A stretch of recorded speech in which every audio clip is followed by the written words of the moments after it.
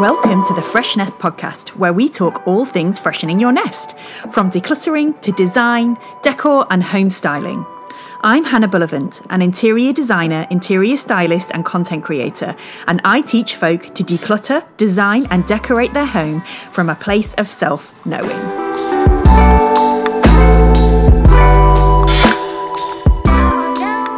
Welcome back to the Fresh Nest podcast after a very accidental, life-shaped hiatus, but it is really lovely to be in your ears again.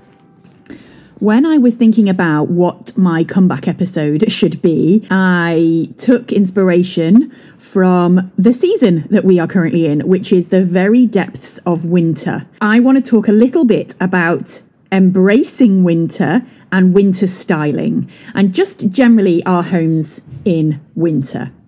So I'm going to start this with my story of hating winter, because I absolutely used to despise winter. Absolutely hate it. I now absolutely love it. When I was 10, the week before Christmas, my mum died of cancer.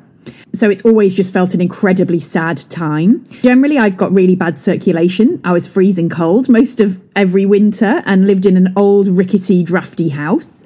I really suffered with SAD as well. And then fast forward to now, I absolutely love it.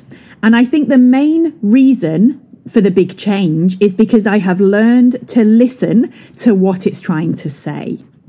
Lots of folk really struggle with winter. Lots of folk have SAD and find the darkness and cold just claustrophobic and depressing. And if this is you, I'm sorry. I know how that feels and it sucks. But it does not have to, and I hope I can shed some light on that in this episode. It is particularly hard if you live in a country with long winters like we do. If you hate winter in a country with long winters, it means you're spending most of every year feeling really depressed and miserable, and I just don't want that for you. Today I'm going to be talking about embracing winter and styling for winter, all focused on how to enjoy this season. My first point is that we need winter. This was the pivotal realization for me. I also need this reminder over and over again. We cannot be in a constant state of growth and productivity. We would burn out big time if this were the case.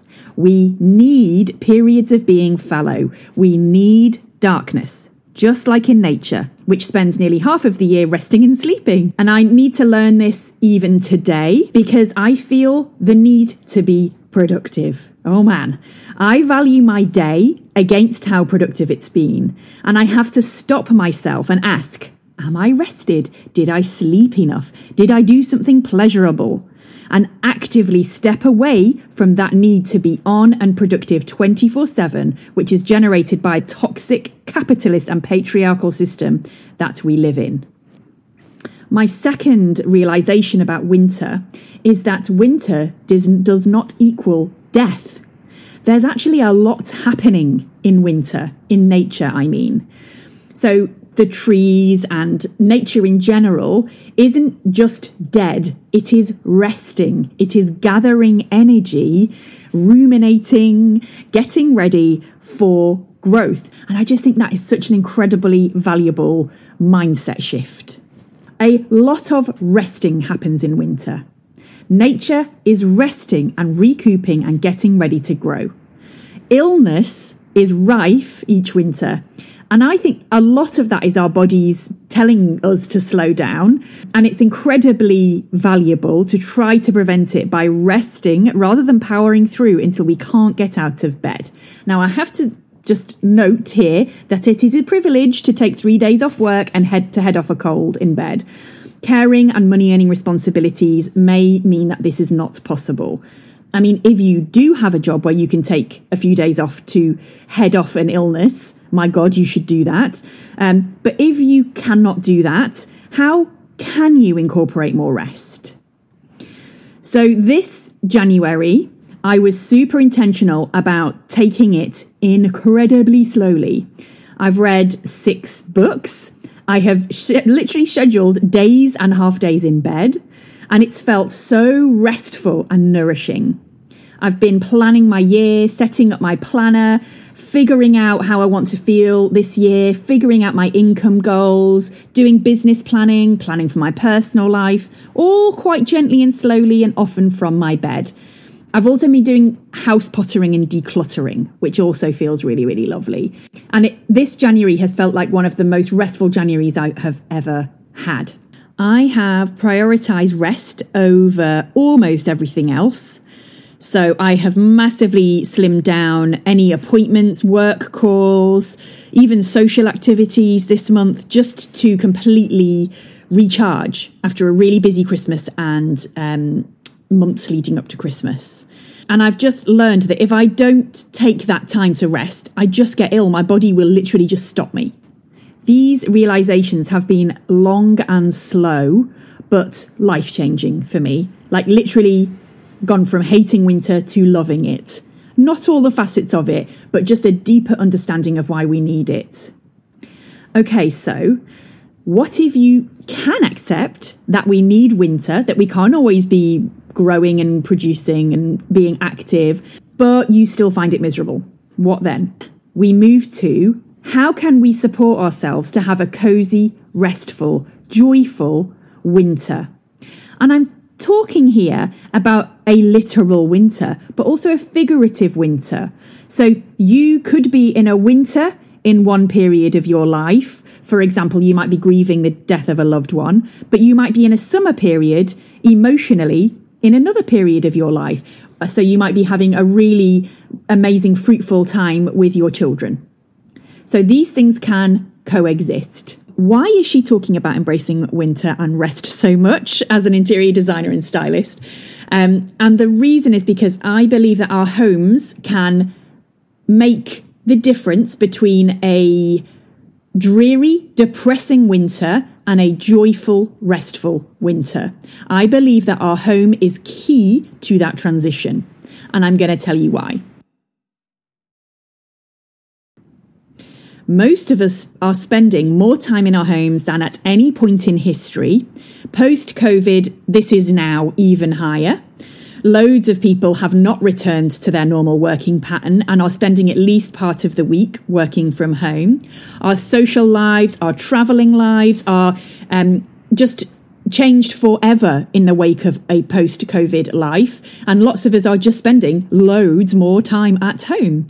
So it makes a huge amount of sense that the way our homes function and feel will have such a big impact on our mood and our happiness. And you've heard me talking about this lots of times before, but it's critical. And again, even more critical when we are in winter. You might work from home part of or all of the week. You might be caring for young children at home. You might be homeschooling. You might be socializing less, so you're at home more. You might have a health issue that means that you're stuck at home more. I want to give some ideas to create as many cozy, glowy pockets of loveliness in your home as possible. So the way that I teach this, that I encourage you to do this, is by thinking about islands of calm. This is an overwhelm-friendly way of upping the levels of beauty and joy and calm in your home without feeling like you need to overhaul the entire house. If you are mid-renovation, mid-decor project, or your house is just a massive mess and you're looking at it and you know you need the house to feel nice in order to feel good, then focus on islands of calm. So shift your focus away from, I need to deal with this room, to, I need to create islands of calm. It is life-changing, let me tell you. So I'm going to talk a little bit about how you can create islands of calm in your home. When I'm working with my design clients, I get them to focus on this no matter what stage in the design process they're at. And even if they are pre any kind of design, they've just moved into a project and it's gross. In fact, for those clients, it's even more important that there are islands of calm and beauty, especially if you're surrounded by renovation chaos. If you've ever lived in a home that's being renovated, you know how dusty, depressing and dreary it can be. So if this is you, please do yourself a favour and create some islands of calm in your home. Let's talk about islands of calm. The first one I'm going to talk about is the bedside table. I will bang on about the potential of a bedside table till the cows come home. It is the last thing we see at night, the first thing we see in the morning. Clear off the dust. Take away the books that you've read and don't need there anymore. Get rid of the tablets and medicines that you had from when you were poorly that you don't need anymore. Clear off the random crap that's gathered there. And then instead put a scented candle there and some beautiful winter branches, a diffuser, just something that really smells divine. Smells are incredibly important.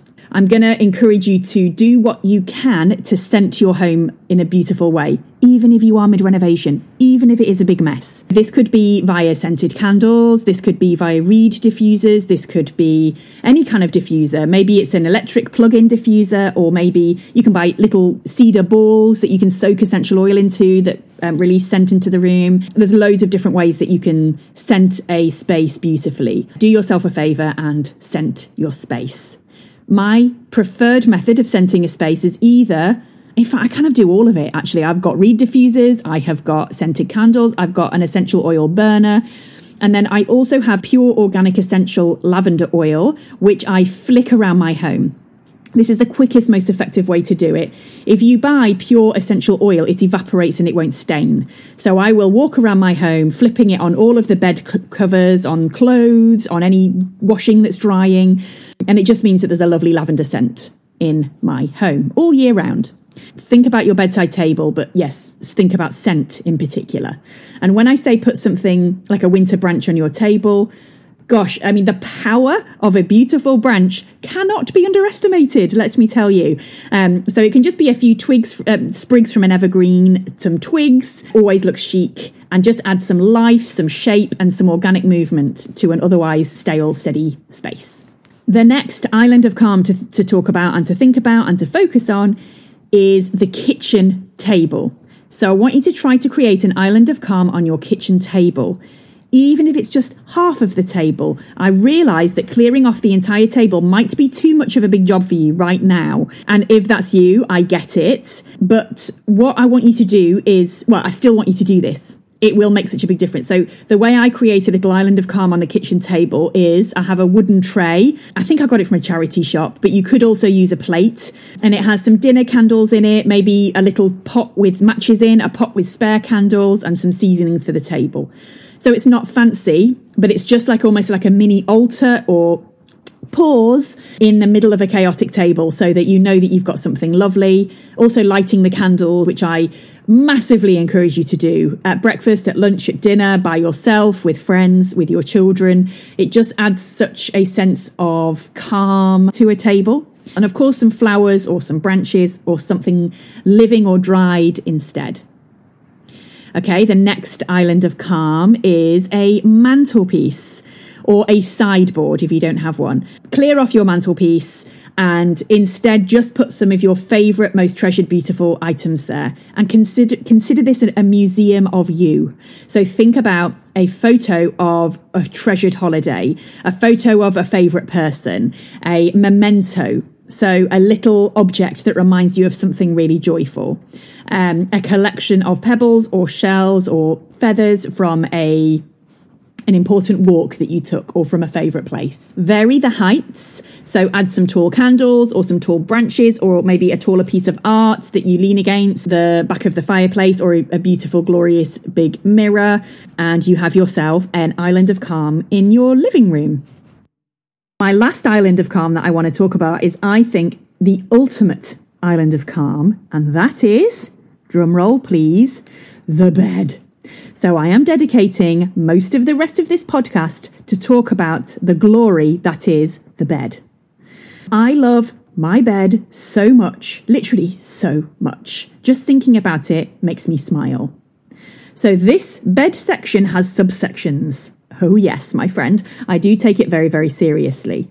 So I'm going to talk about the basics of creating your dream bed situation, because I want for you what I have when I look at my bed, which is just a sigh of pleasure, a desire to crawl in. So I want you to feel so happy when you think about your bed that you cannot wait to get in it. And do you see now how doing this massively aids your general love of winter, or at least tolerance of winter. Okay, so we're going to start with the basics. Your bed structure. So do you like the bed? Is it squeaky and rickety? Could you spend time tightening bolts, shoring it up? Maybe you've got a broken bed slat and that needs fixing, and just so it feels really sturdy and solid. Do you need to replace the headboard? If you hate the headboard and you can't afford to replace it, could you hang a quilt or comforter or blanket over it instead? Is there something else you could do? Could you paint your bed a joyful colour or a calming colour? Okay, so get the actual structure of the bed right. So the next thing to talk about is the mattress. So this is not sponsored in any way, but we have a Lisa mattress. It was a part of a PR campaign when I was pregnant with Auden. So it is now 6 years old. He's nearly 6. Now, if I were to get a mattress, I would get a natural one. And I've been looking at Natural Mat, which is a UK brand. None of this is sponsored, okay? I'm just sharing what I've been thinking about because I like the idea of my bed being quite clean to sleep on. And sometimes memory foam mattresses can be really plasticky and not good for the environment. However, our Lisa memory foam mattress has been a dream. My husband and I sleep so much better on it than we did on our previous mattress. I really like memory foam because it means that we don't jostle each other in the bed when we're sleeping. And it's a queen size, so you need to get the right size of bed for you and your family as well. So there's space for all of us because my children, my youngest particularly, often get in the night. Okay, so the next thing to talk about is the mattress cover or topper. You should protect your mattress, especially if you've invested in a fancy mattress, even if you've just invested in a basic mattress. You don't want to be spending those hundreds of pounds again. Invest in a mattress protector. It will save you loads of money. It will mean that your mattress lasts for so much longer. And mattresses can get gross real quick, so you need to look after your mattress. I have a child who gets in our bed still and occasionally has an accident. It's delightful. So we have to have a waterproof protector on our bed. So I use a waterproof sheet with a terry toweling side so it doesn't sound or feel too plasticky. That's my compromise. If you like the feel of a cloud, so getting in and feeling like you are literally sinking into a cloud, then you also need to add a mattress topper. Or if you have a spare double or king size duvet, put that underneath the sheet and then just experience how gorgeous and soft it is to climb into bed with that extra layer of softness under your sheet. It is such a treat. If you like a firm bed, you may not like a topper. So this is all down to your personal preference. Whatever you do, you should be making your bed your ideal bed. I personally love the bed to feel like a big, cozy, comforting cloud nest. So I love all the softness. Okay, then we get on to our duvet and pillows. My preference since I was a child is to have feather duvets and pillows. Now, there are some serious ethical concerns about the down industry, because it can be really cruel to the birds. So I got around this by buying secondhand pillows and secondhand duvet. Now, I realise some people might be completely grossed out by that. I just was not. You could always launder it after you buy it. I did with the pillows. Both times they'd been barely used, like literally once or twice. Someone had bought them as guest bedding and then not used them. I think that's happened quite a lot post-COVID, people realising they don't need things like that. I was perfectly happy to have that. You want something that's breathable, that's natural, and that keeps you super cosy and warm. So in the UK, the standard is to have a fitted sheet on your bed and then a duvet inside a duvet cover. Now, there are different setups of bed all around the world. And again, I'm going to tell you what I do. And I want to encourage you to design and curate your ideal bed. Okay, moving on to bed linen. So the big thing here is to try, if you can, to stay away from polycottons, which are sweaty, or anything that isn't natural. If that places it outside of your budget, then really look out on second-hand sites for something in your budget. The good thing about bedding is that you can stick it on a 90 wash and know that you're going to be getting something perfectly fine. You could boil it if you want, if you're super squeamish. But I've bought lots of secondhand beddings for kids and things from Facebook Marketplace, from eBay, and other places like that. I cannot regulate my body temperature. I've never been able to since I was a child, either too hot or too cold. So whatever I have on my bed needs to be breathable. So I have as much natural breathable material around me on my bed as possible. My preference is 100% pure linen. If you know me, you won't be surprised by this at all. So I find it wears really well. It is so soft, it's breathable, and it feels absolutely gorgeous against my skin. There are so many linen brands now available, ranging from shops like H&M and Zara Home, all the way up to real bespoke linen companies. My opinion on the matter is that you want thick linen. Linen can sometimes be disappointingly thin. And so I would say go to the shops and try to feel it or ask for a sample. And again, secondhand you can sometimes get some amazing bargains secondhand as well. And with your bedding, I want to encourage you to choose fun colours. So a fun colour for you might be beige, okay? So, whatever fun means for you. Bedding is where you can have fun because you can change it so easily. And especially if you rent and you can't decorate your space, this is where you could bring in an unusual, unexpected colour. You could bring in a gorgeous pattern. I've got this deep terracotta red set that I just adore, and it brings so much life to the room. Okay, so now we get onto bed styling. So I like to have extra pillows on the bed. I have a mixture of 2 large square pillows. I think there's something like 50 centimetres squared, like half a metre. So they are quite large. And then I also have 2 smaller square pillows. And then I sometimes also have a long bolster. If you have pillows on your bed, the main thing is that they are adequately plump. To do that, you want to add in an inner that is either one size too big, or you combine inners together so that they're gorgeous and fat. You don't want thin, floppy pillows. They just look crap. And a thin, floppy inner can make even a luxury pillowcase look really crap. So try to focus on getting a really lovely inner. And if you can't afford to buy new inners, just stuff extra inners into the pillows that you have to make them really plump. And then you just want to stack them up, big to small, standing up. And then that's kind of how you get that hotel bed look as well. I spend a lot of time in my bed, so I like the extra pillows for lounging and reading and watching TV. You might prefer a more minimalist setup as well. Again, your bed, you have to create your dream bed. But for me, I like having lots of pillows on my bed. I like to have at least one blanket on the end of the bed. To make it super cloud-like, I really like to style a bed with a duvet and then a quilt, something that's quite thick, and then a blanket. I know, I really do like a nest. And then you can experiment. You might want to fold the duvet back so that you see the colour on the inside of the duvet. You might want to tuck it under the pillows. You might want to have the duvet over the top of the pillows. You can experiment and play around. And again, play around with colours and patterns here as well. You could bring in some really gorgeous colours on your pillows, your quilts, your blankets, and just have some fun with it. And the last point to make about the bed is to spend time making your bed every morning so that when you get home after work or when you finish for work for the day, it is ready for you. It's welcoming you. It's this gorgeous retreat that you cannot wait to throw your face into. I work in my bedroom, so I always make my bed in the morning because I love to look at it longingly during the day. Often, when it starts to get dark at 3 o'clock, I will turn my bedside light on so it's casting that cozy glow. And it just makes it so inviting. I have made my bed so incredibly inviting and welcoming. So I just cannot wait to snuggle into it. So, yeah, I want to ask you how you could make your bed the coziest nest that you could possibly make. And it should feel joyful. So style-wise, gather together really joyful prints, colours, patterns to just make it into your dream bed.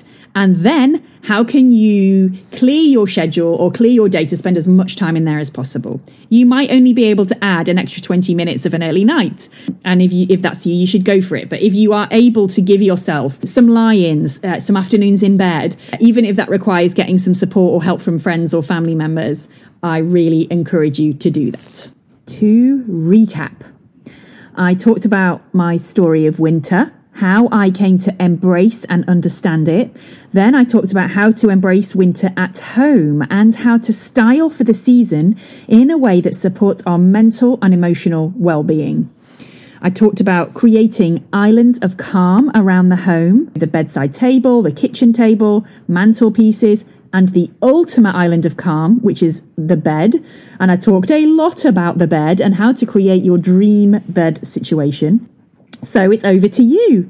Where are you going to create an island of calm in your home? And how are you going to up-level your bed? If you enjoyed this episode, please leave a rating and review. It will just really help the podcast to get going. And I will be back next time. Thanks for listening.